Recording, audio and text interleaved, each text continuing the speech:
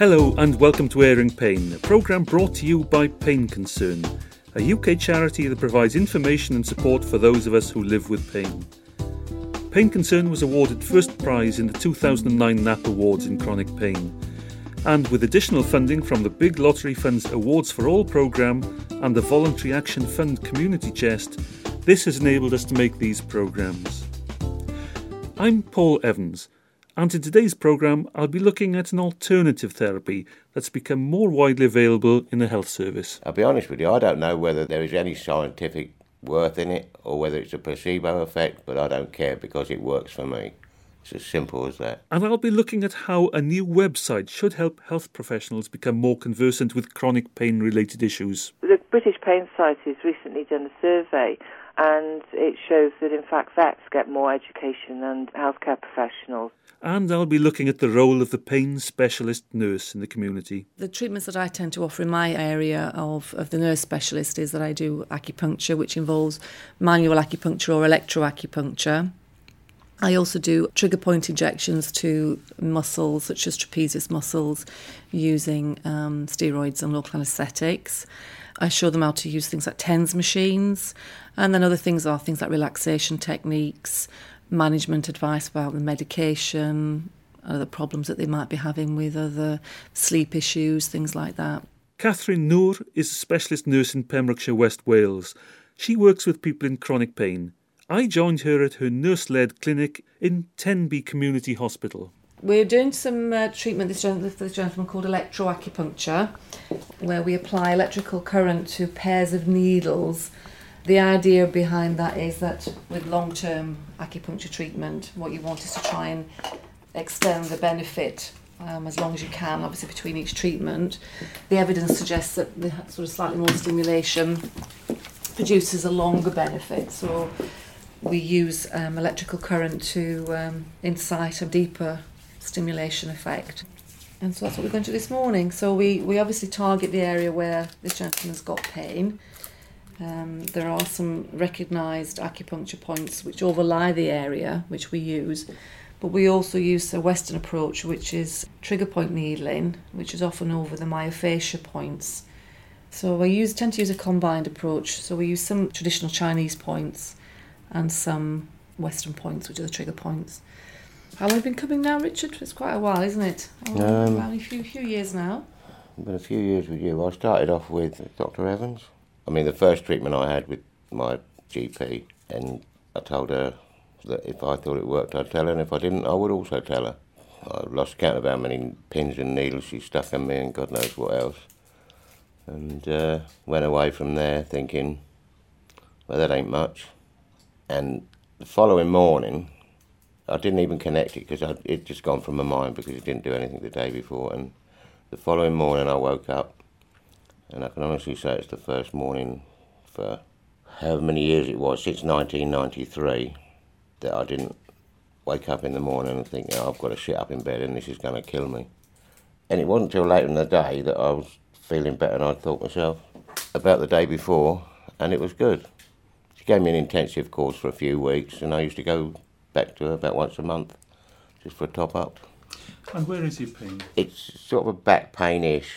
I describe like a toothache pain. You know where it is, but you actually can't put your finger on it, you know. It's one of those, and it would move about, and it would be here, there, and all over the place, you know, because I had my sternum removed. The problem with that being is, of course, bits and pieces move in totally different direction than nature intended. And the other thing, of course, with no sternum, my clavicles. That's a good word, wasn't it? Yeah. Laying on my side, sometimes they cross over in the night. Well, that's not too bad, but when you sit up, it's when they uncross, it's just like somebody's just hit you in the chest with a sledgehammer, literally. And for those of us who didn't know, the sternum is the breastbone that joins the ribs in the chest, and the clavicles are the collarbones. Ready to switch on? Yep. So I'm going to do the pair and your lower arm first, Yeah. Richard. Okay, let me know when we hit the spot. Yeah, got one there. Happy with that? Yep. That's okay. What the electrical current is doing, it's creating sort of a noxious stimulant almost. When we do manual acupuncture, I mean, some acupuncturists just put the needles in and leave them, and some would say, well, that's enough stimulation, that the needle's in place. when I did my training, we were sort of manually rotated the needle. We give the manual stimulation, which is what a lot of acupuncturists do. But we find, I think, in our pain clinic over the years that by applying electrical current, it seems to last longer between each one rather than maybe with the manual where you get a few days where it's better. And again, there isn't a lot of scientific evidence to support one way or the other. I think a lot of it is cultural norms and what certain pain clinics have developed, but it seems to work for our client group reasonably well. I'll be honest with you, I don't know whether there is any scientific worth in it or whether it's a placebo effect, but I don't care because it works for me. It's as simple as that. It's very small, so the machine's quite portable, so it can go with me to various outreach clinics, to people's homes if necessary. There isn't any evidence to say it's got to be a sterile procedure. In fact, traditional acupuncturists would shy away from a lot of the over-medicalisation of it, really. Certainly we haven't sort of resorted to wearing gloves or anything like that. We still very much use the techniques of almost passing on our energy to patients by actually manually, physically touching the needle and hopefully transferring our good energy, our good chi, to get rid of your bad chi. It's like anything which has got some sort of mysticism about it. There's a lot of charlatans out there which will jump on the bandwagon, pretend all sorts, and then they make up more mumbo-jumbo. So then a cynic like me dismisses the whole lot. It's a shame, really, because, as I say, for me it works. And I wish I'd tried it years ago, but then it wasn't suggested to me years ago. It does annoy me that there's not more open discussion about it within the National Health Service and those people affected by it, because this lady does a brilliant service. But it would be nice to think she had a bit more assistance so you could get more times, you know. I can't praise her enough because she squeezed me in sometimes when she's had a full day. For that I'm grateful. Oh, it's going to start me off now. No, she's all right, she's a good girl. And I'm sorry to say that Kath's patient Richard passed away shortly after we met, and I'm very grateful to his family for allowing us to broadcast this, particularly in that what he says next should be a real wake-up call to some health professionals. Let us know at Pain Concern what you think. I got a bit annoyed. I went to a pain clinic eventually in Cardiff, and she put me on to somebody who was in some sort of pain organisation. And I spoke to this person, and I was a bit annoyed because she really didn't have any perception of what I was talking about. She wrote me a letter. She didn't actually tell me to my face. She wrote me a letter which said, there's nothing else she could do because I tried some of her options and they were absolutely either useless. To say one thing she gave me, I was probably conscious for about 3 hours a day in little spurts, which I thought, well, of course, don't hurt, but what's the point? I might as well be dead if I'm going to be sitting like that. There's nothing. And then she said I was letting the pain run my life. The problem that she didn't seem to grasp was it's because I didn't let it run my life. Overdoing things made it worse. That was the problem, and she could not get that, I'm not knocking the health service completely and all the rest of it, but some doctors, they're sort of in a world of their own, they don't see people, they see patients, they see cases, numbers, that's it, as far as this bypass business, I'm a success, because I survived 3 years. Survive being the word, a lot of difference between surviving and living.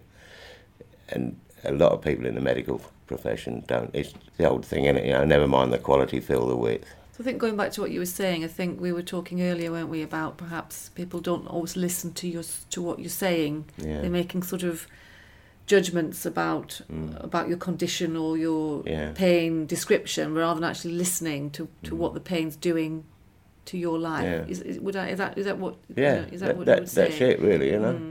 The British Pain Society has recently done a survey, and it shows that, in fact, vets get more education than healthcare professionals. Quite frankly, I find that a shocking statistic. Anne Taylor, of the Welsh Pain Society and Faculty of Pain Medicine at Cardiff University. The amount of education that healthcare professionals get is not standardised. It's not obligatory that they have pain education within their undergraduate curriculum.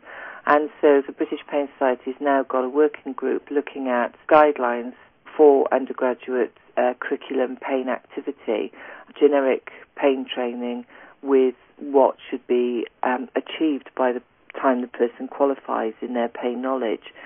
And it's ridiculous when you think that 50% of people visit their GP because of a pain problem, and yet, pain is so low in terms of educational activity that goes on. I mean, obviously now there's the Faculty of Pain Medicine, which is helping to support and educate anaesthetists to manage pain appropriately, but there isn't that kind of theme inherent in the undergraduate curriculum throughout the UK. Addressing some of those issues, Anne Taylor was the main author and facilitator of the Chronic Pain Directives in Wales, part of which concluded that all healthcare professionals should have access to e-learning about pain education. So she, with the Faculty of Pain Medicine at Cardiff University, has developed paincommunitycentre.org, an online learning facility for healthcare professionals. It is a community for people to share information, to obtain education and training, to look at where certain events are that are local to them so they can make a decision about whether they suit their educational needs. So it's a very important resource for helping to support people who don't want to do formal courses and people who have done formal courses and would like to update in their areas of interest and expertise. Most of the media has been developed from the MSc in Pain Management in Cardiff, so it is at quite an advanced level. There isn't that much that's suitable for patients and carers. So now in 2011 we'll be working with key organisations to actually get some courses on the site that are more bespoke to the needs of patients and carers. And we're following something along the lines of some open university courses that if you're a diabetic, how do you use your insulin pen, how do you measure your blood glucose, which give quite pertinent, important messages. And we thought we'd look at maybe that kind of approach, how do you manage your GP, how do you interact with your healthcare professionals, basic physiology to help you understand why your back's hurting, how to reinforce your goal setting and pacing messages. So some of those kind of things we're hoping to host on the website eventually. We're open to ideas because it is a community, and we have got email addresses if people want to suggest things that they would like to see on the community site. I tend to find that some doctors that have problems in their own life, whatever they may be, whether they be mental, financial, physical, whatever, tend to be better listeners, better understanders. They've experienced life properly, and there's a lot of doctors that they really think they're one above God, and because they've had a privileged start and all the rest of it, and they've just managed to go through life being on that plane up there, which is not quite the same as the vast majority. So here's your chance now to talk to an imaginary group of young doctors, young medical professionals in training. Here's your chance to tell them, how should they talk to you? How should they deal with you? First of all, don't talk down to me. That's the most important thing, So don't talk to me as I'm an imbecile just because I don't necessarily know some of the long words. If I ask a question, it's not because I want you to lie to me. It's not because I want you to tell me I don't need to know. It's because I want to know. So the more I understand about anything that I do, whether it's function in my life or something I want to achieve, the better I can cope with it if it's not right. Just talk to us like people. First of all, find out what the patient wants from you, I suppose, really, isn't it? People do find it very difficult. I think we all, even ourselves, if we go and see our GP, we're not quite sure how to find the words to explain. And I think sometimes it's not maybe the words, the descriptors. I think it's more important to know how that pain's actually affecting you, what it's actually doing to you as a person. I think that gives you a better insight. I think as health professionals, we appreciate that pain is miserable, and we all, although we understand that, we're not feeling that pain for that patient. So it's important more to sort of explain to the health professional the impact that pain's having, because that probably is more important in terms of your management of it than the severity of the pain, because severity of the pain is very, very, it's very difficult to put a number on it sometimes, and people do find that quite difficult because we are very focused on assessing people by numbers and percentages, and I think people do find that quite hard because it doesn't always reflect on the amount of distress or difficulties they're having in dealing with everyday things. So I think just to try and encourage people to just talk about how it's affecting them. You need to understand why people have got pain, even if it's a very basic understanding. You need to know that very few people who suffer pain fit into a standardised patient group, that chronic pain is a multi-faceted phenomena that needs to be managed appropriately using a whole range of different approaches. I've done some focus group work with GPs, with people working in the healthcare arena who are not pain specialists, and they want short, time-delineated, clear educational activity that meets their needs. So what we've done in Pain Community Centre is we've tried to keep all educational activities very short, and you can actually go on the site and say, I've only got 5 minutes, show me all the activities that only take 5 minutes, and you get a list of educational activities for 5 minutes. And we've actually geared them so they have got very pertinent take-home messages by key people who are practitioners throughout the UK, in the hope that because it's short, because it's very pertinent, because they're key individuals that are providing the learning, the uptake will be good. So we're hoping that it will have a big impact into the improvement in education, which will only benefit, hopefully, patients' lives. Anne Taylor of the Faculty of Pain Medicine at Cardiff University, and that website once again is paincommunitycentre.org. There's no gaps in that, paincommunitycentre.org. You're listening to Airing Pain, and one of our aims is to get answers to questions you've raised with us. Here's one. I find TENS machines moderately effective, but have major problems getting the electrodes to stick all day, particularly if I'm also using heat. Does anyone have any ideas? Well, keep listening. Our next consultation at Tenby Community Hospital answers many questions about TENS machines. I'm Kath, and obviously we've got you here this morning to show you how to use our TENS machine. Do you feel comfortable just sort of telling me about how your pain started? Obviously, I know you've obviously gone over this with the doctors, but if you don't mind just going over, I'm sure it will be helpful to other people if you feel confident at speaking now. I don't know what caused it. It's just probably just life, innit? It just went like that and that's it. How long ago was this? Oh, I'm 50 now. I must have been about 21 when it started. Right. And I've always been on pills for it. Right. But it just got worse and worse as I was getting older. It was just getting more intense sort of thing. And then I had the operation then. You've had surgery on your back? Yeah, I had a spinal fusion. Right. How long ago was that? That was 4 years ago. Right.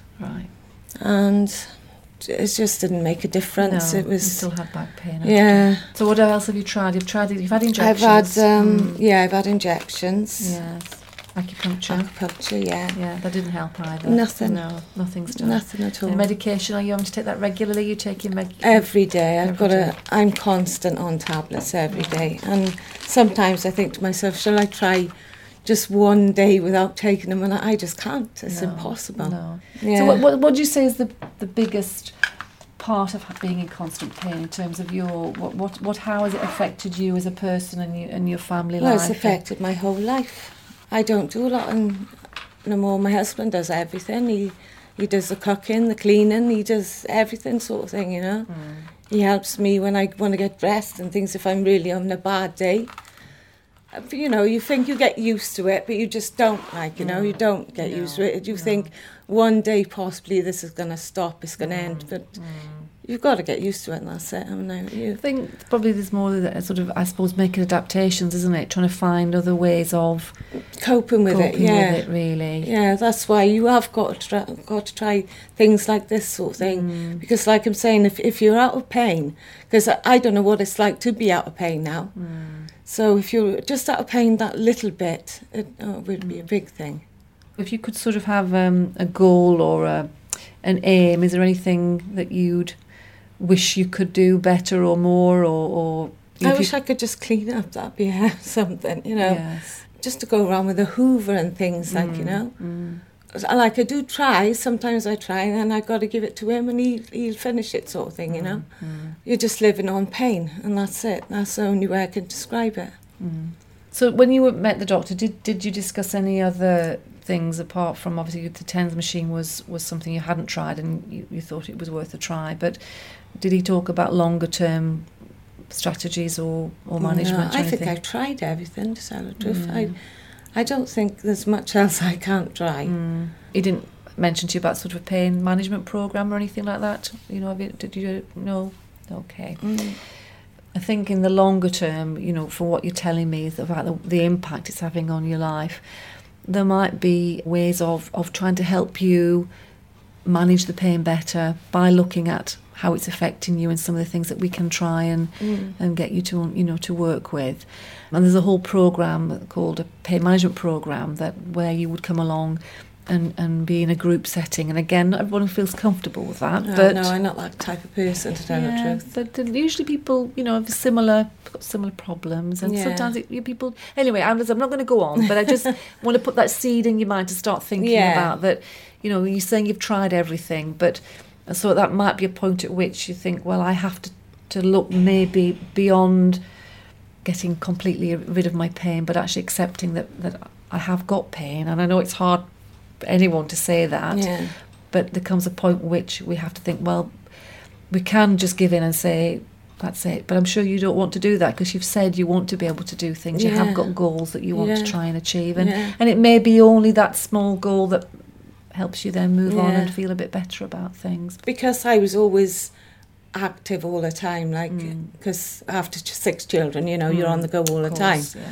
When I was in my late 20s and 30s, I used to go aerobics and things like that. And I used to, because of my back, do it as a just walking sort of thing, not jumping sort of thing, but just walking it. It used to be lovely, but now I feel like I can't do anything. It's took over my life, I can honestly say.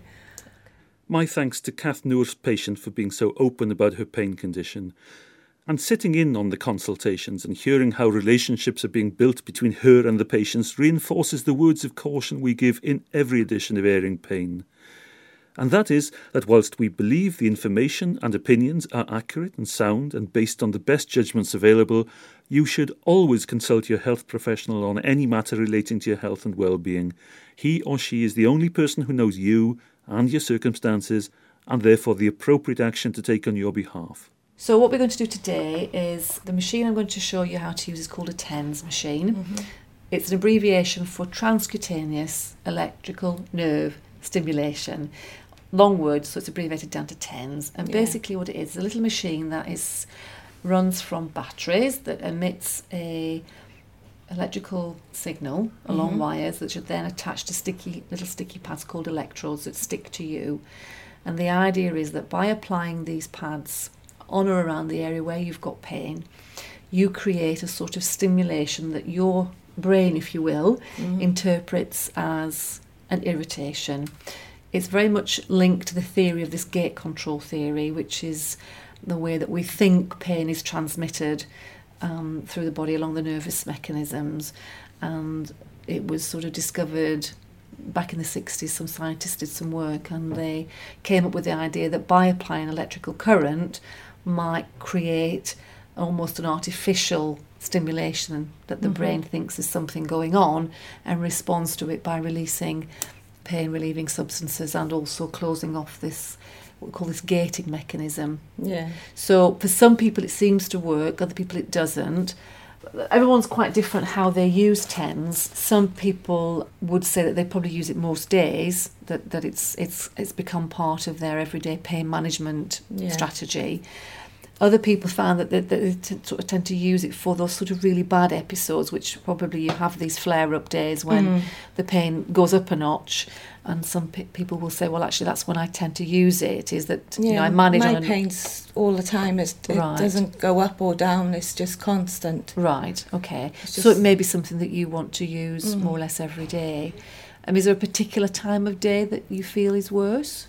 Mornings mostly, when the tablets have weighed off overnight. Yes. And then when I try to get up in the morning then, it's pretty bad then. So you find it sort of getting going in the morning and that's when you're at the most... and like all through the night, I'm twisting and turning and right.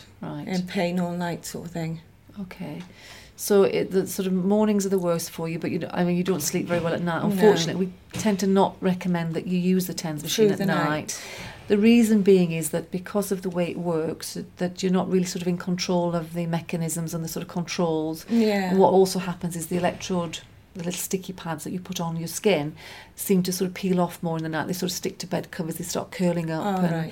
So it makes it a little bit more messy, and it's probably safer to not use it in the night time. Okay. And also we do suggest that if you're going to have a break from using it, you need to have 8 hours within a 24-hour period. So night time's a good time not to have it connected on, really. Yeah. We have to be realistic, that it's not going to completely eradicate your pain. No. I think it's useful as an additional treatment. Maybe, you mentioned earlier that you take painkillers. It's quite useful as an additional add-on, what we call an adjunct treatment, as opposed to being a total, that's all you have and there's nothing else.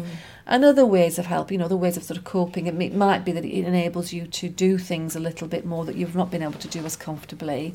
You feel better in yourself, you're being a bit more active, you're feeling a bit more on top of things. So there's a sort of twofold buy-off from it, really. And you can control the settings on it. So it's giving you back some of the control over your pain that perhaps you feel you haven't really got at the moment. No.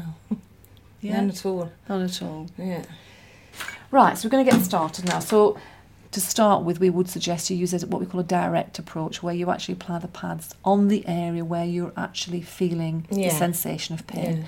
It's all across your back, I'm presuming. Yeah, it is, yes. So we put one pad there, and then the next one we can put either horizontally or vertically connected to it, or even diagonally, it doesn't matter. Yeah. Because what happens is the area between the pads and underneath is the area that we're going to target. Do they have to be so much apart or anything? No, they can be slightly nearer. You can have them within, say, half an inch. If they touch each other, they do tend to pick up the negative and the positive signal, gets a bit confused. Okay. So at least half an inch, maximum sort of 6 inches. What we're going to do now is we're going to switch the actual machine on for you. You won't feel any sharp thing, don't worry. Just to reassure. I know, everyone's waiting, tensing up there. I'm going to do it very slowly so that the pulsing sensation will come in quite slowly and gradually. Okay. And what I want you to do is to let me know as soon as you feel something that's not normally there, some kind of impulsing, heartbeat, pulsing sensation, whatever one you want to describe it, let me know. Yes, there. Is it irritating, do you think? No, not really. No, okay. No. The main thing is, I think, for people, sometimes they have this preconception that if they turn it on really high and there's really strong pulsing coming out, it's actually going to make a difference, they're actually going to control the pain better. Yeah. There isn't really any evidence to support that. There are some sort of what we call prescriptions that certain types of pain seem to respond slightly better to different levels of the frequency settings. But because often pain is very, very... there's often some neuropathic element to it, some nociceptive element. Most people who've got chronic pain tend to prefer to find their own level, if you will. The good thing with TENS, as I said, is that you're in control of it. You can use it whenever you want. There doesn't seem to be any evidence of sort of overdosing, that having a bit too much of it, it's not going to do you any harm. Is that all right? Okay, that's fine. All right? Thank you. Now, TENS machines vary from model to model, so we won't confuse you by going into all the various settings. But do make sure that your health professional explains the model he or she recommends thoroughly. My thanks to Kathryn Nur, specialist pain nurse in Pembrokeshire, and her patients for letting me sit in on their consultations. And that's the end of today's edition of Airing Pain. If you or someone you know has benefited from these programmes and would like them to continue, then please consider making a donation to secure Airing Pain's future. Just go to the website at painconcern.org.uk, where you'll find a Make Donation button at the bottom of the page. You can also download all the past editions from there, and if you'd like to put a question to our panel of experts or just make a comment about the programme, then please do via our blog, message board, email, Facebook, Twitter or pen and paper, in which case you'll need the address, which is Pain Concern, 1 Civic Square, Tranent, EH33 1LH. That's Pain Concern, 1 Civic Square, Tranent, EH33 1LH. I'll leave you with Richard, who's